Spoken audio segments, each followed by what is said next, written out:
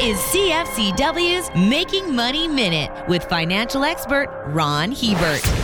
AutoTrader recently crunched the numbers on car sales, and the report has some good news and some bad news. The good news is that after 18 months of steady increases, used car prices have consecutively dropped for 2 months in a row, albeit by less than 0.5%.